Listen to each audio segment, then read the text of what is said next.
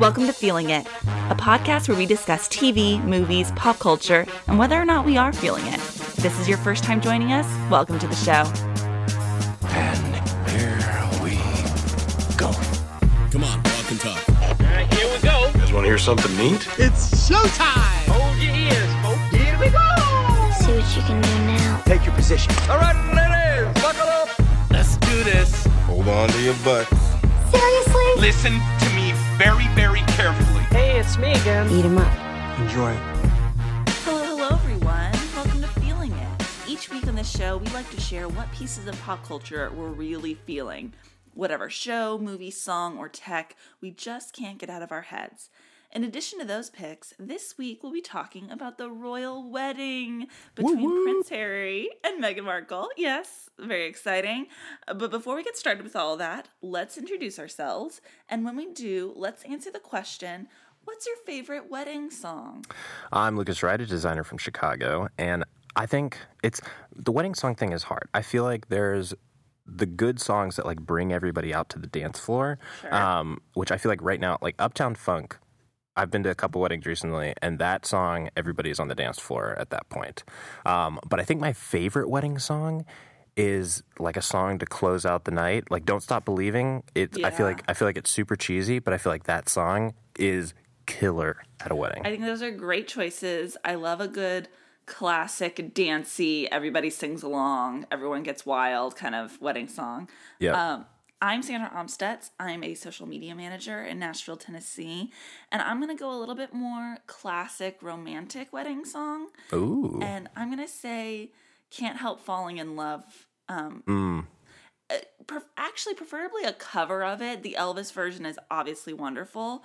But there's so many beautiful renditions of that song that I think can add a little variety to your wedding while still staying classic. Totally. My personal favorite rendition of it is the one from the Elvis musical, All Shook Up. They do. Wow, really? Yeah, I love the way that rendition of Can't Help Falling in Love sounds. I think it's so beautiful. Okay, I'll check that out. Second favorite is Ingrid Michaelson. So Yes. check those out. Lucas, what are you feeling this week? Slate just started doing a new podcast called Lend Me Your Ears, and it's going to be like a monthly podcast about Shakespeare and politics. It's going to kind of cover basically one work of Shakespeare and how that dealt with politics in its day and how that affects us today. So the first episode is actually about Julius Caesar. So if you don't know, last year's Shakespeare in the Park put on a production of Shakespeare with Donald Trump, with a Donald Trump lookalike, basically, in the Julius Caesar role. Obviously, in Julius Caesar, spoiler alert, he gets killed, and that really set a lot of people off. And basically, this first episode just explores, what is this play actually about? What does it feel like to put it in a modern day context, and stuff like that, which I thought was really, really interesting. Because I do love Shakespeare. For me, it's very hard to get into. I think the depths of Shakespeare, just because of how obtuse some of the writing is and some of the storytelling is. But I'm really excited to kind of go through this podcast series with them and kind of check out the deeper sides of Shakespeare and politics. That is very cool.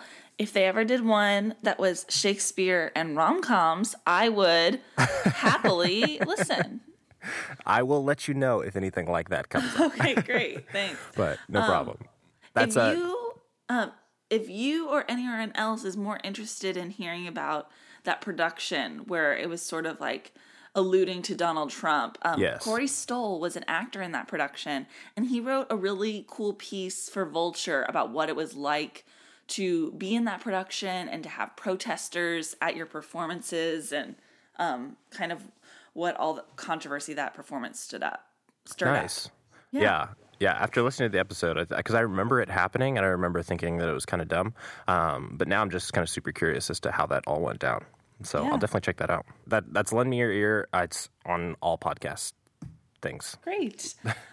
Well, this week I'm feeling a debut feature film from one of my favorite comedians.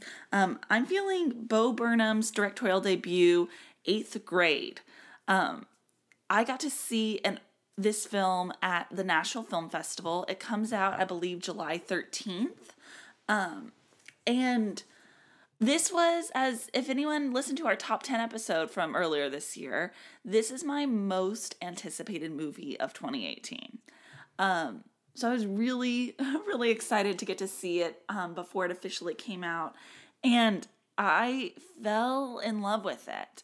I've been on a kick recently of seeing really good movies about teenage girls and what it's like to be a teenage girl. And this one was possibly one of the most painful of all of those.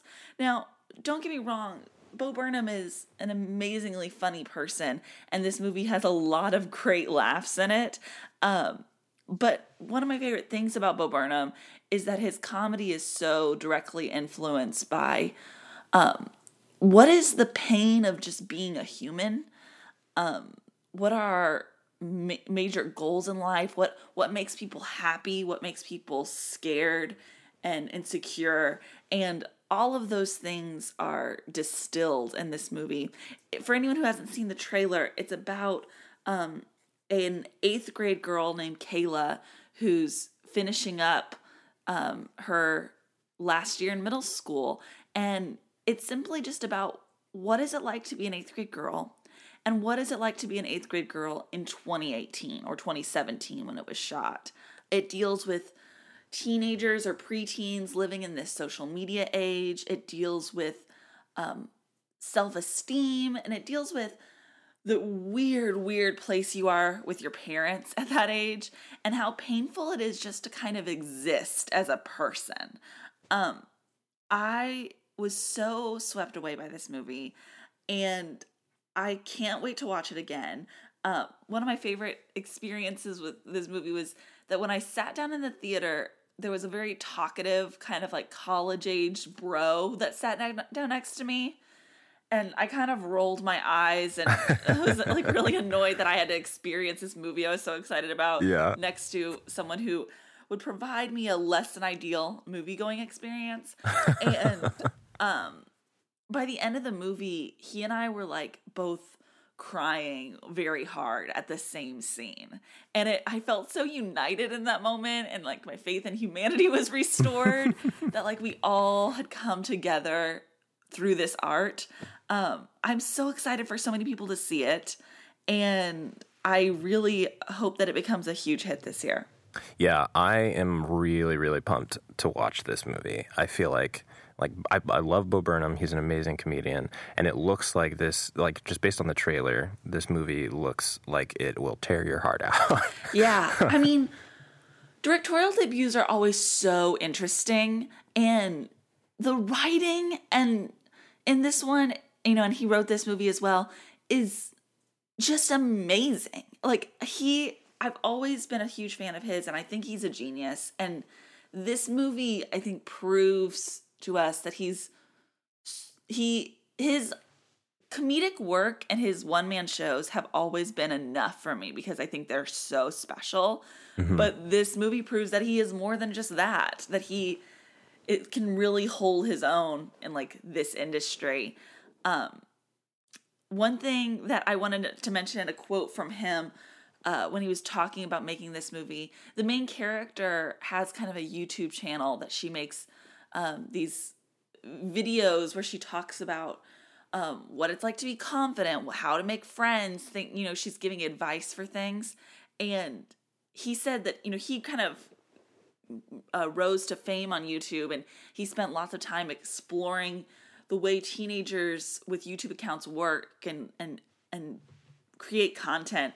And he said one thing I kept noticing was that teenage boys tend to talk about Xbox, and teenage girls tended to talk about their souls, and and kind of how that influenced his decision to make his protagonist this teenage girl, which I really found charming.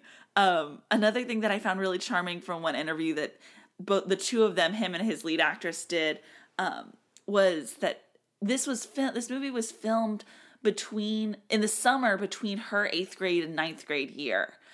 So she's truly experiencing all the same things that her character is experiencing, or at least is in that same age range of experiences. Right. And the crazy, so it goes without saying that the lead actress is marvelous in this movie. It's going to be a huge career-making movie for her. I think she's incredible. But you know, the movie wasn't out yet when she got into high school, and she gets into high school and auditions for the high school play that apparently had just tons of parts. Like, it was a huge production. She signed up for theater class, and she didn't get a single part. No. Oh, man. And Bo Burnham is delighted to tell this story on this press tour because he sees how ironically hilarious it is that this girl is about to be a huge player in our industry and still has to go through the idea of not getting a part in the high school play. That's amazing. Yeah. So I really, really hope everyone goes to see this movie in July. I hope it becomes a big hit. I don't think it would have any Oscar buzz, but I would love if it did. You know, I would love if it became something like Get Out or Lady Bird that really surprised us with how much people fall in love with it. That's awesome. Yeah, my wife doesn't want to see it. She said the trailer gave her PTSD flashbacks from being in 8th grade. Yeah. but I am so pumped about this movie. I mean, I think it's a beautiful movie. There's a lot of pain in it. But yeah, that's what it seems like. There is, but it's pain that like we can all handle because we were all 8th graders. Right. And 8th grade was mostly pain, I feel like. So. Yeah. And let me say, it is a beautiful, beautiful movie. I think she should see it. That's going to be my vote. She's definitely going to end up seeing it for sure. But yeah. All right. Are you ready, Lucas, to talk about the royal wedding? Let's do it. We aren't caught up in your love affair, and we'll never be royal. It's a run in our blood. That kind of luck's just ain't for us. We crave a different kind of buzz. Let me be your ruler.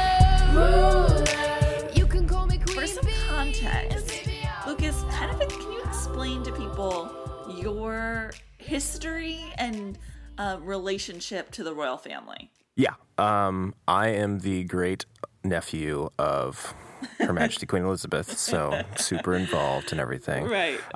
No, it really doesn't make a lot of sense at all. I've just been fascinated with monarchies and royalty and how that works. I mean, as an American, like, obviously that's not something that we deal with at all. So it's just, to me, it's a whole new subject to explore and figure out how people deal with it and what they think about it and stuff like that. Right. So really, honestly, over the last 10 years, I did a study abroad in Oxford. I feel so weird saying I did a study abroad in Oxford, but you did. I did do a study abroad, and honestly, ever since being there and seeing how much the crown doesn't affect people's lives, and then how much it does, I thought was really interesting to me. And a lot of people feel like it's almost like their own personal reality TV show that they get to be a part of and stuff like that. It doesn't affect their lives, but it's super engaging and people have a lot of fun with it. And then some people take it really seriously as if it does actually have an impact on them and kind of as if it is politics. So I just love following it and seeing how people react to it and how people feel about it. So yeah, I have absolutely no qualifications to talk about it. I just love it. Okay, that's exciting to hear because I have no qualifications to talk about it, and yet I will. No one really does, but we all do. Sure. So Lucas, did you watch the royal wedding live? Did you wake up early for it? I did. Having recently moved to Central Time, it felt like a luxury to only get up at 5:30 to watch this thing, which is amazing, because if I'd still been on the West Coast, I would have had to get up way earlier than that. Yeah. I heard some girls on a podcast that live on the West Coast talking about how it would be at 2 a.m. and so they're trying to decide, do you just stay up or do you take a disco nap? And Yeah. So it was great. But me and my wife got up early. We made tea. Had some Biscoff cookies. It was fantastic. Now tell me what a Biscoff cookie is. Biscoff cookie. Sometimes they give them to you on planes. They're like a gingerbread cookie. Okay. They're British. Okay, I don't know. Great. Great. And so now, what was your mood vibe going into this wedding, the months leading up to it? How are you feeling about? Do you usually watch? Did you watch like William and Kate? Is this something that you're into, or was Tell me your previous experience. I am into it. I did not watch William and Kate's. I forget the reason. I followed it for sure, and I followed the birth of all their kids and everything like that. But for some reason, I didn't end up watching that wedding. But yeah, for this one, especially with all the drama surrounding her family, coming to the wedding and that kind of stuff. Yeah. I've been kind of really following that closely, and I was very not on board for this wedding when it first got announced, when they first got engaged. But over the last, it's been a year since they got engaged. I have really come around to it, and I'm really a fan, and I'm really excited about them. I feel like they have made already, just with this wedding, have made a lot of changes to the way royal weddings go, the way a lot of people perceive the royal family, and I think that's good. I think those are good changes. Okay, so tell me about like your hesitancy about them as a couple when they first got engaged. Okay, one, Harry's a hothead. He's super emotional. So you don't do you not like Harry, or you're just concerned about him? I'm just concerned about him. Okay. It's not that I dislike him. I think she's great. I just didn't feel like this was I don't know, the right move. But honestly, over the time, you get to see them kind of grow together and get to see they talk more about like what their plans are, and they're planning on having kids immediately, and kind of the philanthropy work that they're planning on doing and stuff like that. And you could see that like this is something that they're not just jumping into. This is, I feel like a parent when I'm talking about it. Yeah. but just that like they have great ideas moving forward, and they're excited about kind of fulfilling those. Yeah. So there's a podcast that I listen to that's all about like celebrity gossip, and so the two of them has been a fixture of that podcast, and recently they did a whole royal wedding episode, and the two hosts, and the podcast is called Jam Session, in case anyone's interested. They talked about some pieces of gossip about Harry that I thought were interesting, and this is me repeating a rumor after a rumor, Here we go. The idea that, like, when Harry and William were dating, William had a lot of girls very interested in him and looking at him as, like, marriage material. Yeah. And Harry's girlfriends often were like, I like you, but this isn't going to become anything serious, because they were very aware of what marrying into the royal family like would entail. Yeah. And the host talked about how that really speaks highly of Harry and the type of women he's interested in. That he seems to be interested in women who have kind of a sensible head on their shoulders, that like really understand the gravitas of what marrying into the royal family is. Yeah, it's true. And how, that speaks highly of probably Meghan as well.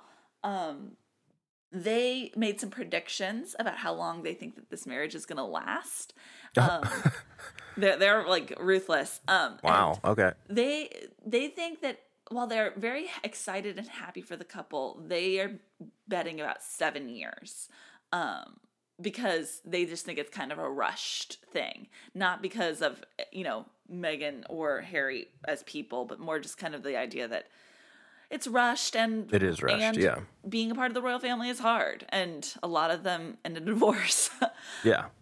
So I think that's an interesting thing to be put in perspective. I can be, but depending on my day, I can be very pessimistic, or I can also be very idealistic. And when it comes to like public marriages, I'm often so idealistic, and I'm like, well, they did it in public. Of course it's going to last. Ooh, see, I'm the opposite. Right, exactly. And so like, I had a very idealistic view of William and Kate, because that's what the media like wants you to have, and that's especially what the royal family wants you to have. And from listening to these gossip podcasts, I've learned like, oh, William might be kind of a cheater, and their marriage might not be as like sparkly as I once thought.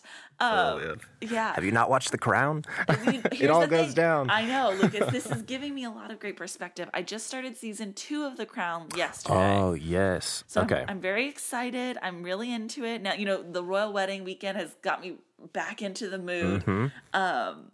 Yeah. And so season 2, I'm very excited to get done.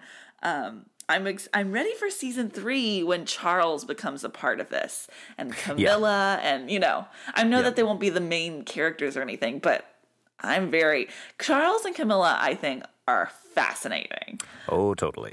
Yeah. We could do a whole episode on that, but let's get back to Harry and Meghan. So you were reticent because of Harry's kind of like passion and tumultuous nature. Exactly. And again, this being kind of a rush thing, I was just like, I don't know if this is like, has everybody thought this through? Is this something that everybody understands what's going into? Yeah. But it really does feel that way. And again, I don't think it's going to last forever. Sure. Because it's them. But yeah. I still think it's a good idea. Sure. Yeah. I was very excited going into this wedding because of Meghan. I didn't really care that much about Prince and Kate's wedding, or William and Kate's wedding. Yeah.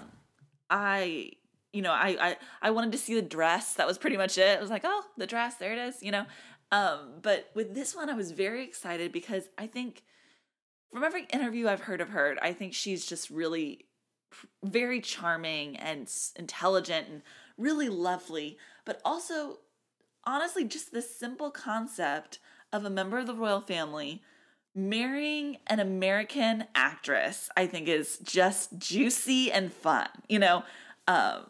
Someone who's been in the public eye, who is American, who is biracial. I was really excited for just like how big of a deal this all was. And also the fact that again, her being American was a big deal for me. That the idea that both of our countries could be like so excited about this wedding, I think is a fun pop culture event.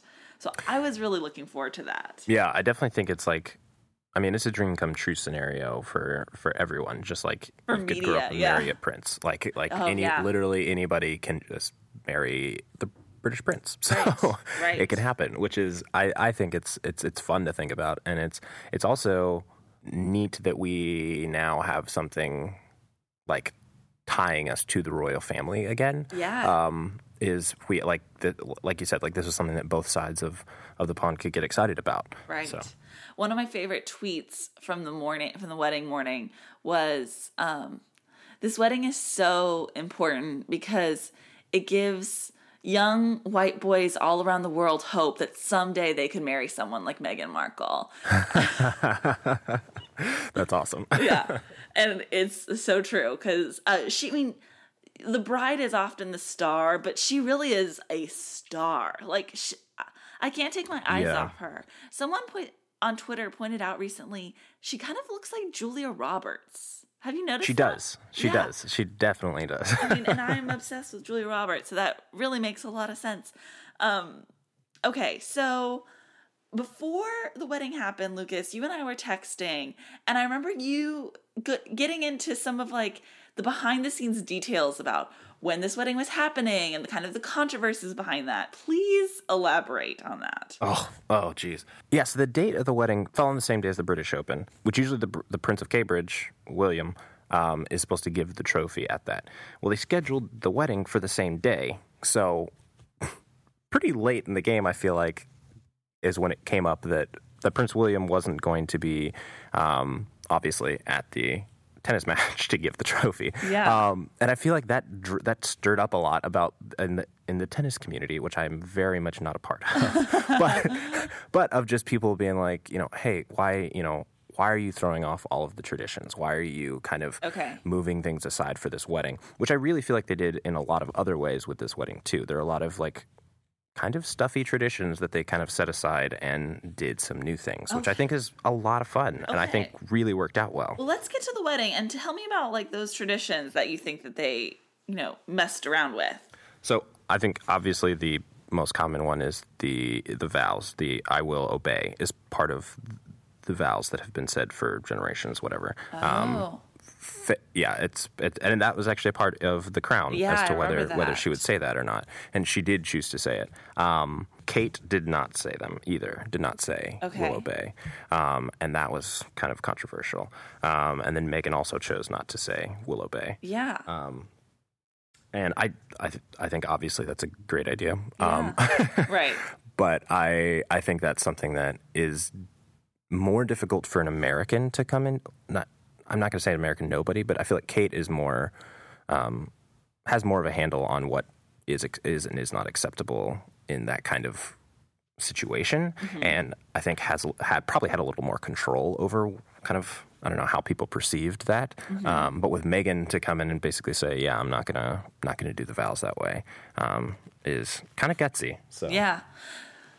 We'll get to this later, but I watched the Lifetime movie about Harry and Meghan, oh my goodness, which we will talk about. But a big part of that movie was projecting Meghan Markle as a very strong, smart, independent woman that will, it's her way when she needs it to be, and like. And in an appropriate way, but still in a way that like a lot of British, palace people were very, alarmed by. she's very like she's an actress. Like she's very used to not being able to control a scene, but being able to, have some say in things and having kind of power to, kind of be presented in her own way. Yeah. And I think that's super important in a marriage like this. And I also think that planning a wedding, I think really, showed a lot of the country who she plans on being, which is cool. So were there any other traditional things that you noticed were a little bit different? Yeah, they got married at St. George's Chapel, which is not some place that people normally get married at. And it allows for a smaller invite list as well, which I think is really cool. So because they got married there, they couldn't invite as many people as I think normally. It's like Will and Kate's wedding had, I think, like twice as many people, something like that. Yeah. Yeah, it was huge. And so this kind of really changed up the scenery as well as kind of put that cap on it, which I think is interesting. I'm curious, like for you, who of that guest list, who surprised you? Who surprised me? I think one thing that's interesting for me was like trying to figure out like, were these people invited because they are friends of Harry and Meghan or just because they're celebrities, Right, So right. for instance, like Serena Williams and Meghan Markle are close friends. Yeah. And so that made a lot of sense. Serena Williams got a lot of camera time on the feed that I watched. And I think one that surprised me that, again, I'm trying to decide, is it because she's a celebrity? Is she friends? Was Carey Mulligan. Carey Mulligan and her husband were there. And again, Her husband, Mr. Mumford? Yes. And again, I'm basing my surprise mostly on like how much camera time that she got in the Yeah. Yeah. So Yeah, she got a lot. the celebrities that I felt like I just kept seeing over and over and over were Serena Williams, Carey Mulligan, Tom Hardy, and David Beckham. Yeah. And that's such an interesting bunch. Like, and George Clooney. He didn't get quite as much camera time, but yeah, we definitely saw him in a mall. But for me, it's just like, of all the celebrities to have at your wedding and then to focus the cameras on, Serena makes a lot of sense to me. So does David Beckham. But for Tom Hardy and Carey Mulligan, I was like, are these really the British celebrities that either Harry is close to or that the British people care about? I was trying to wrap Right. my head around that. Or is Meghan friends with them? I mean, on the actor side, like, is that something that she knows? That, but Meghan is not the level of actress where she's working with Tom Hardy. She's not working, but I could also see her just end up being friends with famous people. It's like possible. people on a higher tier than her. It's totally possible. Yeah. David Beckham made a lot of sense to me. He seems like somebody that just gets invited to all the royal things. Right. Yeah. He's just beloved. And I really, really loved seeing Serena at the wedding. I was surprised that I didn't see any more celebrities than those four. Idris Elba was there. Oh, I didn't see him. But really, that's it. There weren't. Yeah. It wasn't a very celebrity-filled wedding, which I honestly think like only having. What is it, like 600 people there? Which still sounds huge. Yeah. But only having 600 people there, I think, really cuts down on. I think Oprah was there also. Oh, you're right. Oprah was there, which we did not see at all. Like, they did not cut to her. Right. But we did see photos of her at the wedding. Yep. Yeah. And we didn't see during the wedding, but I believe most of the Suits cast was there. That would make sense, yeah. I've never watched Suits, so I don't even know who's in that show, but it would make sense that they're... I know who's in it, but I've never watched it, but I've heard it's actually pretty good. Maybe one day I'll give it a run. So, Lucas, what was your favorite part of the wedding? I think for me, like, the Episcopalian priest was awesome. Like, his speech, I feel like, I think Linda Holmes said something like this on Twitter, but being able to... Like, this is such, like, a high event. Like Bishop Michael Curry. Bishop Michael Curry, there we go.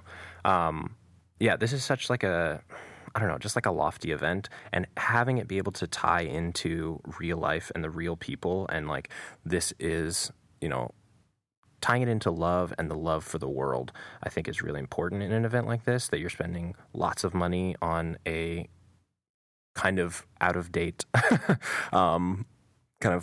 hierarchy here. Right. It's good to kind of ground that, which I thought he did really well. I thought people's reaction to it was awesome. People were really into it on Twitter. I don't know how people reacted to it in the actual ceremony, but I thought it was really neat. Well, and from what I've heard, he's like a super progressive member of the church. Yeah. And I think like you said, like, the money and the fame aspect of this wedding is fun, but it's also like can stir up a lot of like moral quandaries, like why are we all spending this kind of money on an event, and why do these people have this amount of money and power when other people don't, and and for a man of the church to use this moment to say, yes, there might be like issues with this. He didn't say this specifically, but to take a hold of that opportunity as a grander moment for love and compassion and like social justice, I think was really smart of them. And to use that opportunity where like most of the world is watching to give that message, I thought was really beautiful. My favorite I thought that part of the wedding was amazing. My favorite part of the wedding was the way when we were looking at Meghan while she was standing at the altar, the shot was framed so that we got to see her mother right above her shoulder. Yeah. And watching Meghan Markle's mom throughout this wedding made me so emotional. Oh yeah, she was great. She was just, you could see how emotional she was. She looked wonderful. Knowing their story, knowing that she kind of raised Meghan as a single mom, and wedding days are really special for parents. No matter who you're marrying or what the circumstances are, but to see your child so gracefully withstand the pressure of a royal wedding, and to see them be thrust into this spotlight and know what this like life is headed for her, and to be there with her on that day, I was just really living the day through Meghan Markle's mom's eyes, and I thought it was just really beautiful to see her there. Yeah. I also, it was really great.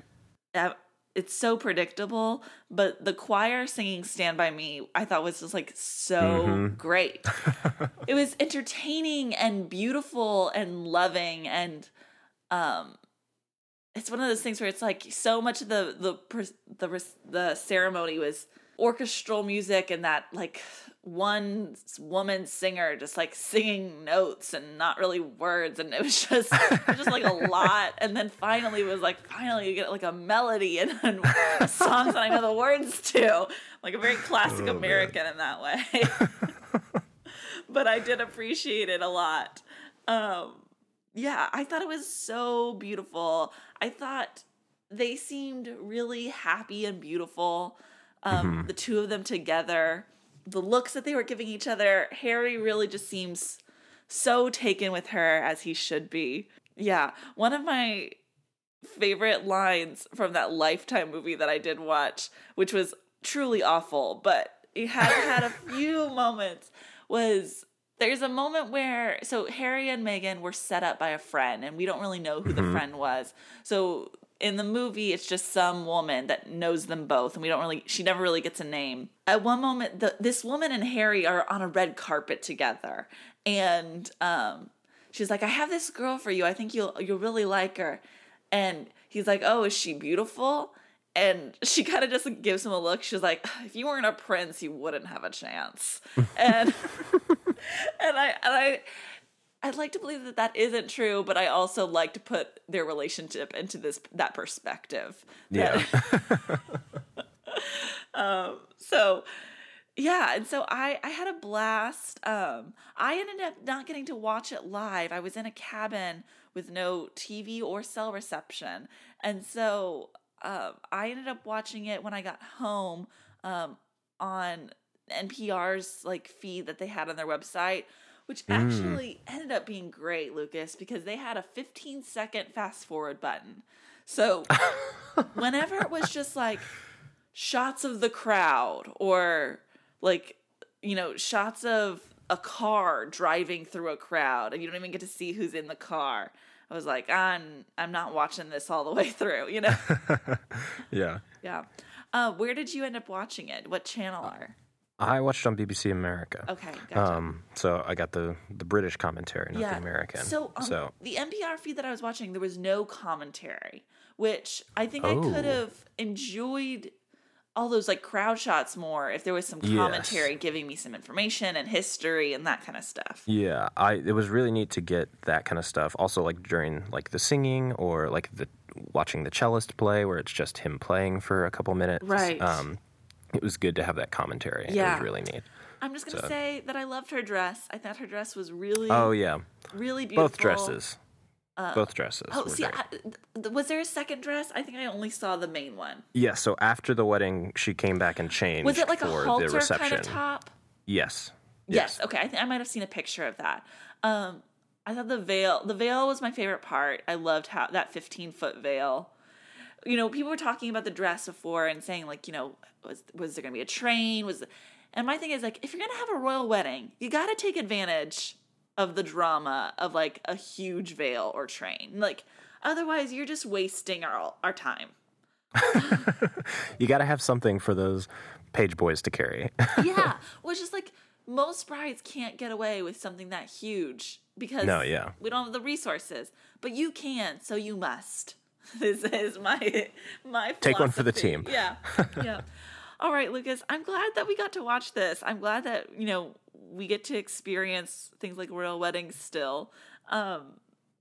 We will be back in 2 weeks to talk about Solo, right? Yes. All right. Solo, the movie that's already all over the internet. In reactions, you mean? Yes. Gotcha. People are already talking about it, and I'm annoyed. Oh, yeah, it happens. Don't talk about movies before they're out. Okay. Okay, great.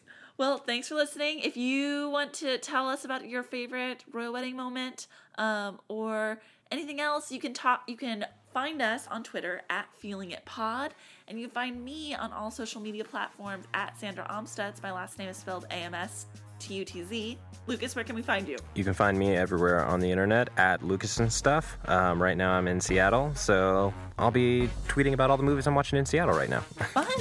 I can't wait to hear about that. Thanks for listening, everybody. Bye-bye. Bye. Thank you. Goodbye now. Goodbye. Go away. I'll see you soon, okay? That's it? Go home? Yep. Moving along, Padre. Goodbye, old friend. That's it. That's our show for tonight, people. Have you ever watched a Lifetime original movie, Lucas? The only one that I watched was the one with Will Ferrell and Amy Poehler. Okay. Which was a joke. Right. So. Right. So, Yeah, I haven't watched a serious was one. it Kristen Wiig, though, and Will Ferrell? Or, yeah, sorry, Kristen Wiig and great. Will Ferrell, not Amy Poehler. Yeah, so they're notoriously very bad. They're shot, and something like this would be shot so quickly. I just wanted to go over a few of like the most ridiculous things in it. The one thing that drove me the most crazy was that I don't think they cast almost any British actors to play the royal family. Oh my gosh. So the closest they had, who was the guy who played Prince Harry, who was pretty good. He was Scottish, so his British accent was fine. But the rest, or English accent, I should say, was fine. The rest of the royal family were all played by, Prince William was played by an Australian actor.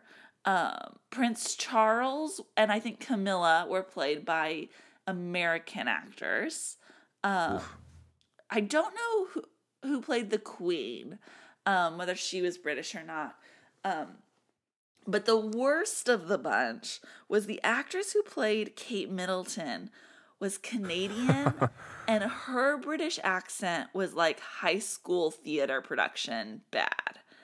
And so that was very hard to stomach. So that was the most distracting moment of the whole movie. There was a lot of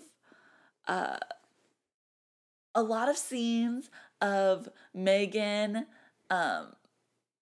like on the set of Suits, her showing that like she is a strong kind of feminist woman and being like, actually, I don't think she would say this, or actually, I don't, like talking to the director like while shooting a scene and like having problems with the script. Oh my gosh.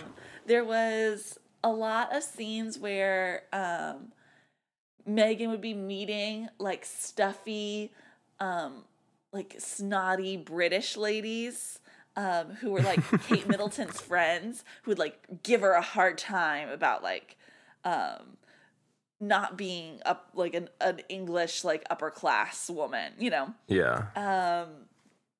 I'm trying to think. Sounds very difficult to watch. It was also kind of fun. Oh, Lucas, this is the best part. Okay, so the movie opens in Botswana. Harry is a young boy, and Charles has brought William and Harry's young boys after Diana's funeral to Botswana to like get away from it all. And they're out like in the plains or whatever, and Harry kind of wanders off on his own, and he runs into, like, he is very standing close by a lion, okay? And it's just like him and a lion like staring at each other, and it's like this big moment, and Charles goes to like finds Harry and goes to shoot the lion, but then Harry moves the gun out of the way so that Charles doesn't shoot the lion. Oh my goodness. And the lion walks away. Okay? All right.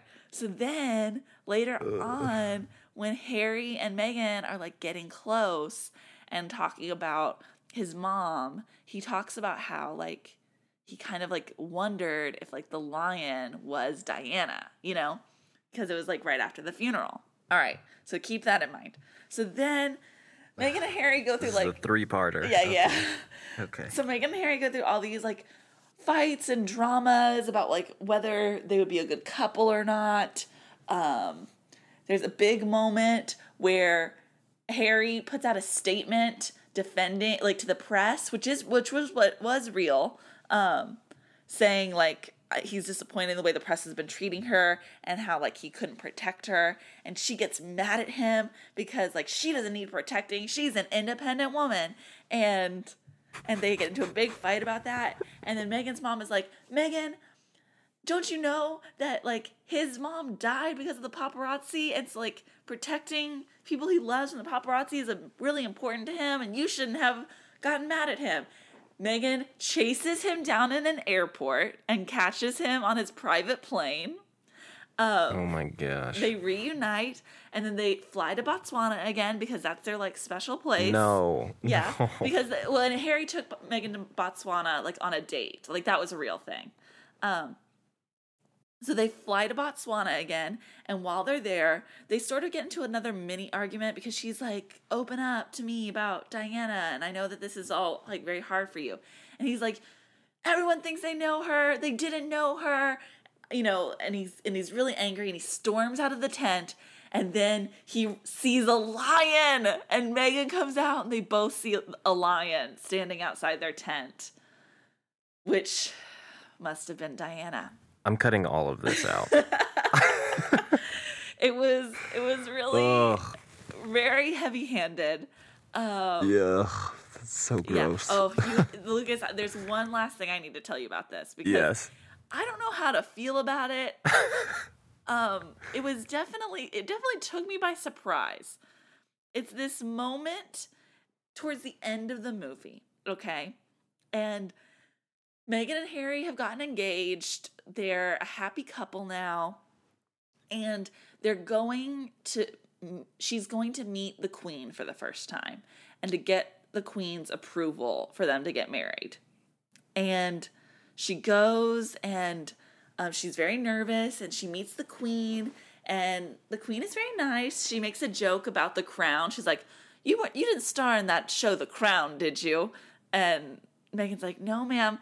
And she goes, oh, I just don't know why they couldn't have waited until I died to make that. Oh my gosh. And then she takes Harry and Meghan to like look at a bunch of portraits of like royal family members. Okay. And then she shows them a portrait of Queen Charlotte. Now, are you familiar with Queen Charlotte, Lucas? Yes. Okay. Are you familiar with this painting of Queen Charlotte? I don't think so. Okay. There's like Wait, the portrait? Yes. There's apparently like a very famous portrait of her. And then she says to Meghan and Harry, she shows it to them. She goes, I'm reading a quote, okay? I've always loved this painting of our ancestor, Queen Charlotte, because the painter, Ramsay, didn't try to hide her African heritage. Oh, yes. And then she says to Harry, and Prince Harry and Meghan look like a little surprised, okay?